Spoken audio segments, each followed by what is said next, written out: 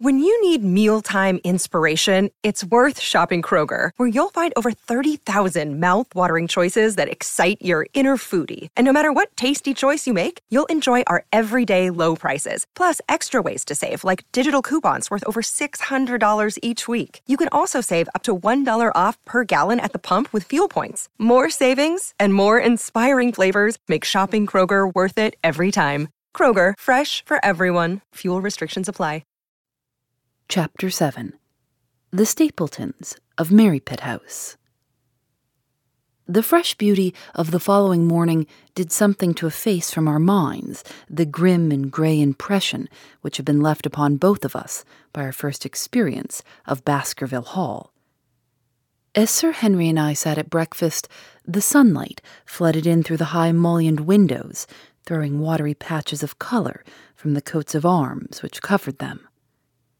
The dark paneling glowed like bronze in the golden rays, and it was hard to realize that this was indeed the chamber which had struck such a gloom into our souls upon the evening before. "I guess it is ourselves, and not the house, that we have to blame," said the baronet. "We were tired with our journey and chilled by our drive, so we took a grey view of the place. Now we are fresh and well, so it is all cheerful once more." "And yet it was not entirely a question of imagination," I answered. "Did you, for example, happen to hear someone, a woman, I think, sobbing in the night?" "That is curious, for I did, when I was half asleep, fancy that I heard something of the sort. I waited quite a time, but there was no more of it, so I concluded that it was all a dream. I heard it distinctly, and I am sure it was really the sob of a woman. We must ask about this right away." He rang the bell and asked Barrymore whether he could account for her experience. It seemed to me that the pallid features of the butler turned a shade paler still as he listened to his master's question. "There are only 2 women in the house, Sir Henry," he answered. "One is the scullery maid, who sleeps in the other wing. The other is my wife, and I can answer for it that the sound could not have come from her." And yet he lied as he said it, for it chanced that after breakfast I met Mrs. Barrymore in the long corridor with the sun full upon her face. She was a large, impassive, heavy-featured woman with a stern-set expression of mouth. But her telltale eyes were red and glanced at me from between swollen lids. It was she, then, who wept in the night, and if she did so, her husband must know it. Yet he had taken the obvious risk of discovery in declaring that it was not so. Why had he done this? And why did she weep so bitterly? Already round this pale-faced, handsome, black-bearded man there was gathering an atmosphere of mystery and of gloom. It was he who had been the first to discover the body of Sir Charles, and we had only his word for all the circumstances which led up to the old man's death. Was it possible that it was Barrymore, after all, whom we had seen in the cab in Regent Street? The beard might well have been the same. The cabman had described a somewhat shorter man, but such an impression might easily have been erroneous. How could I settle the point forever? Obviously, the first thing to do was to see the Grimpen postmaster and find whether the test telegram had really been placed in Barrymore's own hands. Be the answer what it might, I should at least have something to report to Sherlock Holmes. Sir Henry had numerous papers to examine after breakfast, so that the time was propitious for my excursion. It was a pleasant walk of 4 miles along the edge of the moor, leading me at last to a small grey hamlet, in which 2 larger buildings, which proved to be the inn and the house of Dr. Mortimer, stood high above the rest. The postmaster, who was also the village grocer, had a clear recollection of the telegram. "Certainly, sir," said he, "I had the telegram delivered to Mr. Barrymore exactly as directed." "Who delivered it?"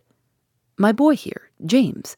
You delivered the telegram to Mr. Barrymore at the Hall last week, did you not?" "Yes, father, I delivered it." "Into his own hands?" I asked. "Well, He was up in the loft at the time, so that I could not put it into his own hands, but I gave it into Mrs. Barrymore's hands, and she promised to deliver it at once. Did you see Mr. Barrymore? No, sir. I tell you he was in the loft. If you didn't see him, how do you know he was in the loft? Well, surely his own wife ought to know where he is, said the postmaster testily. Didn't he get the telegram? If there is any mistake, it is for Mr. Barrymore himself to complain. It seemed hopeless to pursue the inquiry any farther. But it was clear that in spite of Holmes's ruse, we had no proof that Barrymore had not been in London all the time. Suppose that it were so, suppose that the same man had been the last who had seen Sir Charles alive, and the first to dog the new heir when he returned to England. What then? Was he the agent of others, or had he some sinister design of his own? What interest could he have in persecuting the Baskerville family? I thought of the strange warning clipped out of the leading article of the Times. Was that his work, or was it possibly the doing of someone who was bent upon counteracting his schemes? The only conceivable motive was that which had been suggested by Sir Henry, that if the family could be scared away, a comfortable and permanent home would be secured for the Barrymores. But surely such an explanation as that would be quite inadequate to account for the deep and subtle scheming which seemed to be weaving an invisible net round the young baronet. Holmes himself had said that no more complex case had come to him in all the long series of his sensational investigations. I prayed, as I walked back along the grey, lonely road, that my friend might soon be freed from his preoccupations and able to come down to take this heavy burden of responsibility from my shoulders. Suddenly, my thoughts were interrupted by the sound of running feet behind me and by a voice which called me by name. I turned, expecting to see Dr. Mortimer, but to my surprise it was a stranger who was pursuing me. He was a small, slim, clean-shaven, prim-faced man, flaxen-haired and lean-jawed, between 30 and 40 years of age, dressed in a grey suit and wearing a straw hat. A tin box for botanical specimens hung over his shoulder, and he carried a green butterfly net in one of his hands. "You will, I am sure, excuse my presumption, Dr. Watson," said he as he came panting up to where I stood. "Here on the moor we are homely folk and do not wait for formal introductions. You may possibly have heard my name from our mutual friend, Mortimer. I am Stapleton, of Merrypit House." "Your net and box would have told me as much," said I, for I knew that Mr. Stapleton was a naturalist. "But how did you know me?" "I've been calling on Mortimer, and he pointed you out to me from the window of his surgery as you passed. As our road lay the same way, I thought that I would overtake you and introduce myself. I trust that Sir Henry is none the worse for his journey?" "He is very well, thank you." We were all rather afraid that after the sad death of Sir Charles, the new baronet might refuse to live here. It is asking much of a wealthy man to come down and bury himself in a place of this kind. But I need not tell you that it means a very great deal to the countryside. Sir Henry has, I suppose, no superstitious fears in the matter. "I do not think that is likely. Of course, you know the legend of the fiend dog which haunts the family. I have heard it. It is extraordinary how credulous the peasants are about here. Any number of them are ready to swear that they've seen such a creature upon the moor." He spoke with a smile, but I seemed to read in his eyes that he took the matter more seriously. The story took a great hold upon the imagination of Sir Charles, and I have no doubt that it led to his tragic end. But how? His nerves were so worked up that the appearance of any dog might have had a fatal effect upon his diseased heart. I fancy that he really did see something of the kind upon that last night in the yew alley. I feared that some disaster might occur, for I was very fond of the old man, and I knew that his heart was weak. How did you know that? My friend Mortimer told me. You think, then, that some dog pursued Sir Charles, and that he died of fright in consequence? Have you any better explanation? I've not come to any conclusion. Has Mr. Sherlock Holmes? The words took away my breath for an instant, but a glance at the placid face and steadfast eyes of my companion showed that no surprise was intended. "It is useless for us to pretend that we do not know you, Dr. Watson," said he. "The records of your detective have reached us here, and you could not celebrate him without being known yourself. When Mortimer told me your name, he could not deny your identity. If you are here, then it follows that Mr. Sherlock Holmes is interesting himself in the matter, and I am naturally curious to know what view he may take." "I am afraid that I cannot answer that question." "May I ask if he's going to honor us with a visit himself?" "He cannot leave town at present. His other cases which engage his attention." "What a pity. He might throw some light on that which is so dark to us. But as to your own researches, if there's any possible way in which I can be of service to you, I trust that you will command me. If I had any indication of the nature of your suspicions, or how you propose to investigate the case, I might perhaps even now give you some aid or advice. I assure you that I am simply here upon a visit to my friend, Sir Henry, and that I need no help of any kind." "Excellent," said Stapleton. "You are perfectly right to be wary and discreet. I am justly reproved for what I feel was an unjustifiable intrusion, and I promise you that I will not mention the matter again." We had come to a point where a narrow grassy path struck off from the road and wound away across the moor. A steep, boulder-sprinkled hill lay upon the right, which had in bygone days been cut into a granite quarry. The face, which was turned towards us, formed a dark cliff, with ferns and brambles growing in its niches. From over a distant rise there floated a grey plume of smoke. "A moderate walk along this moor path brings us to Merrypit House," said he. "Perhaps you will spare an hour, that I may have the pleasure of introducing you to my sister." My first thought was that I should be by Sir Henry's side, but then I remembered the pile of papers and bills with which his study table was littered. It was certain that I could not help with those, and Holmes had expressly said that I should study the neighbours upon the moor. I accepted Stapleton's invitation, and we turned together down the path. "It is a wonderful place, the moor," said he, looking round over the undulating downs, long green rollers with crests of jagged granite foaming up into fantastic surges. "You never tire of the moor. You cannot think the wonderful secrets which it contains. It is so vast and so barren and so mysterious." "You know it well, then." "I've only been here 2 years. The residents would call me a newcomer. We came shortly after Sir Charles settled, but my taste led me to explore every part of the country round, and I should think that there are few men who know it better than I do." "Is it hard to know?" "Very hard. You see, for example, this great plain to the north here, with the queer hills breaking out of it.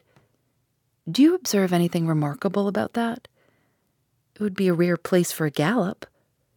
"You would naturally think so, and the thought has cost several their lives before now. Do you notice those bright green spots scattered thickly over it?"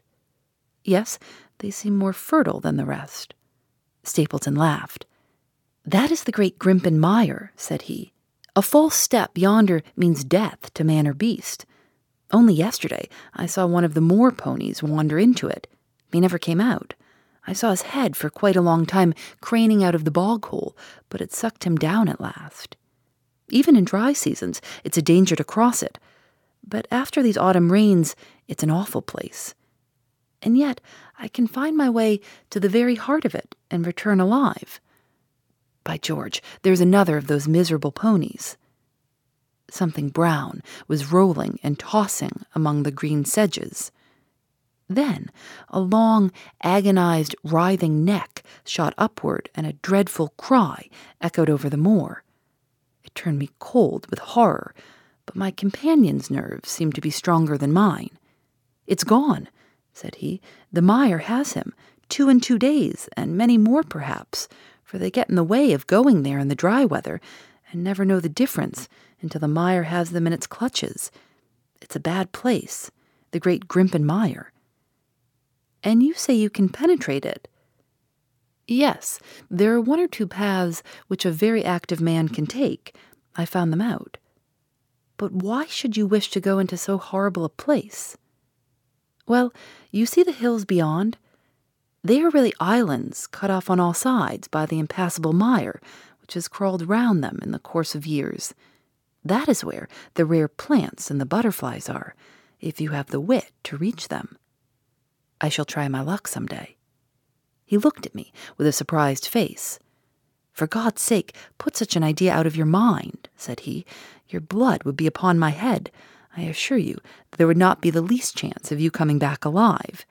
It is only by remembering certain complex landmarks that I'm able to do it. Ha! I cried. What is that? A long, low moan, indescribably sad, swept over the moor. It filled the whole air, and yet it was impossible to say from where it came. From a dull murmur it swelled into a deep roar, and then sank back into a melancholy, throbbing murmur once again. Stapleton looked at me with a curious expression in his face. Queer place, the moor, said he. But what is it? The peasants say it's the hound of the Baskervilles, calling for its prey. I've heard it once or twice before, but never quite so loud. I looked round, with a chill of fear in my heart, at the huge, swelling plain, mottled with the green patches of rushes. Nothing stirred over the vast expanse, save a pair of ravens which croaked loudly from a tor behind us. You are an educated man. You don't believe such nonsense as that, said I. What do you think is the cause of so strange a sound? Bogs make queer noises sometimes. It's the mud settling, or the water rising, or something. No, that was a living voice. Well, perhaps it was. Did you ever hear a bittern booming? No, I never did. It's a very rare bird, practically extinct in England now, but all things are possible upon the moor. Yes, I should not be surprised to learn that what we have heard is the cry of the last of the bitterns. It's the weirdest, strangest thing that I've ever heard in my life. Yes, it's rather an uncanny place altogether. Look at the hillside yonder. What do you make of those? The whole steep slope was covered with gray circular rings of stone, a score of them at least. What are they, sheep pens? No, they are the homes of our worthy ancestors. Prehistoric men lived thickly on the moor, and as no one in particular has lived there since, we find all his little arrangements exactly as he left them. These are his wigwams with the roofs off. You can even see the hearth and his couch, if you have the curiosity to go inside. But it is quite a town. When was it inhabited? Neolithic man, no date. What did he do? He grazed his cattle on these slopes, and he learned to dig for tin when the bronze sword began to supersede the stone axe. Look at the great trench in the opposite hill. That is his mark. Yes, you'll find some very singular points about the moor, Dr. Watson. Oh, excuse me an instant. It is surely Cyclopides. A small fly or moth had fluttered across our path, and in an instant Stapleton was rushing with extraordinary energy and speed in pursuit of it. To my dismay, the creature flew straight for the great mire, and my acquaintance never paused for an instant, bounding from tuft to tuft behind it, his green net waving in the air. His gray clothes and jerky, zigzag, irregular progress made him not unlike some huge moth himself. I was standing, watching his pursuit with a mixture of admiration for his extraordinary activity and fear lest he should lose his footing in the treacherous mire, when I heard the sound of steps, and turning round found a woman near me upon the path. She had come from the direction in which the plume of smoke indicated the position of Merripit House, but the dip of the moor had hid her until she was quite close. I could not doubt that this was the Miss Stapleton of whom I had been told, since ladies of any sort must be few upon the moor, and I remembered that I had heard someone describe her as being a beauty. The woman who approached me was certainly that, and of a most uncommon type. There could not have been a greater contrast between brother and sister, for Stapleton was neutral-tinted, with light hair and gray eyes, while she was darker than any brunette whom I've seen in England, slim, elegant, and tall. She had a proud, finely cut face, so regular that it might have seemed impassive were it not for the sensitive mouth and the beautiful, dark, eager eyes. With her perfect figure and elegant dress, she was indeed a strange apparition upon a lonely moorland path. Her eyes were on her brother as I turned, and then she quickened her pace towards me. I had raised my hat and was about to make some explanatory remark when her own words turned all my thoughts into a new channel. "Go back," she said. "Go straight back to London, instantly." I could only stare at her in stupid surprise. Her eyes blazed at me, and she tapped the ground impatiently with her foot. "Why should I go back?" I asked. "I cannot explain." She spoke in a low, eager voice, with a curious lisp in her utterance. "But for God's sake, do what I ask you. Go back and never set foot upon the moor again." "But I've only just come." Man, she cried, "can you not tell when a warning is for your own good? Go back to London. Start tonight. Get away from this place at all costs. Hush, my brother is coming. Not a word of what I have said." "Would you mind getting that orchid for me among the mare's tails yonder? We are very rich in orchids on the moor, though, of course, you are rather late to see the beauties of the place." Stapleton had abandoned the chase and came back to us breathing hard and flushed with his exertions. "Hello, Beryl," said he, and it seemed to me that the tone of his greeting was not altogether a cordial one. "Well, Jack, you are very hot." "Yes, I was chasing a cyclopides. He is very rare and seldom found in the late autumn. What a pity that I should have missed him." He spoke unconcernedly, but his small light eyes glanced incessantly from the girl to me. "You have introduced yourselves, I can see." "Yes, I was telling Sir Henry that it was rather late for him to see the true beauties of the moor." "Why, who do you think this is?" "I imagine that it must be Sir Henry Baskerville." No, said I, "only a humble commoner, but his friend. My name is Dr. Watson." A flush of vexation passed over her expressive face. "We have been talking at cross purposes," said she. "Why, you had not very much time for talk," her brother remarked with the same questioning eyes. "I talked as if Dr. Watson were a resident instead of being merely a visitor," said she. "It cannot much matter to him whether it is early or late for the orchids. But you will come on, will you not, and see Merrypit House?" A short walk brought us to it, a bleak moorland house, once the farm of some grazer in the old prosperous days, but now put into repair and turned into a modern dwelling.